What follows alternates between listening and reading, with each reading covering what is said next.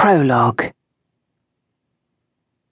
From Peregrine Vale, 221B Baker Street, to Inspector Singh, New Scotland Yard. Singh. For the love of God, can't you give me anything challenging? London is a stagnant pool, and its criminals are petty, unimaginative, and uninteresting. These last few weeks have driven me nearly mad with boredom. Nothing seems worth my time or attention. Even my research seems a waste of effort. I must have a decent case to occupy me, or else I believe the machine that is my brain will spin out of control.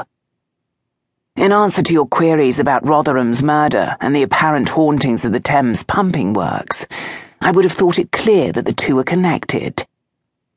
It should be obvious that the victim was decoyed down to the new ultrafiltration membranes in the Thames pumping works and murdered there. His body was passed through the system to suffuse his lungs with fresh water, in order to give credence to the claim that he was drowned in the Serpentine in Hyde Park, where his body was found. Check the financial holdings of Rotherham's niece and her private library. I believe you'll find evidence of her scientific studies there.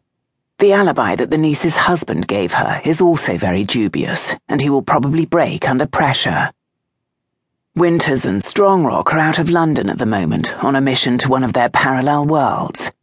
From what Strongrock has confided to me, Winters is suffering official displeasure for leaving her post in order to rescue him.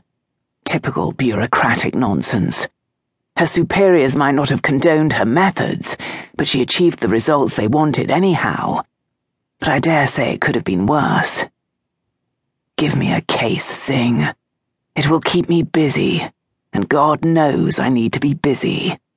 Logical thought and reason are the best medicine for my current inertia, and will keep me from worse alternatives. Vale.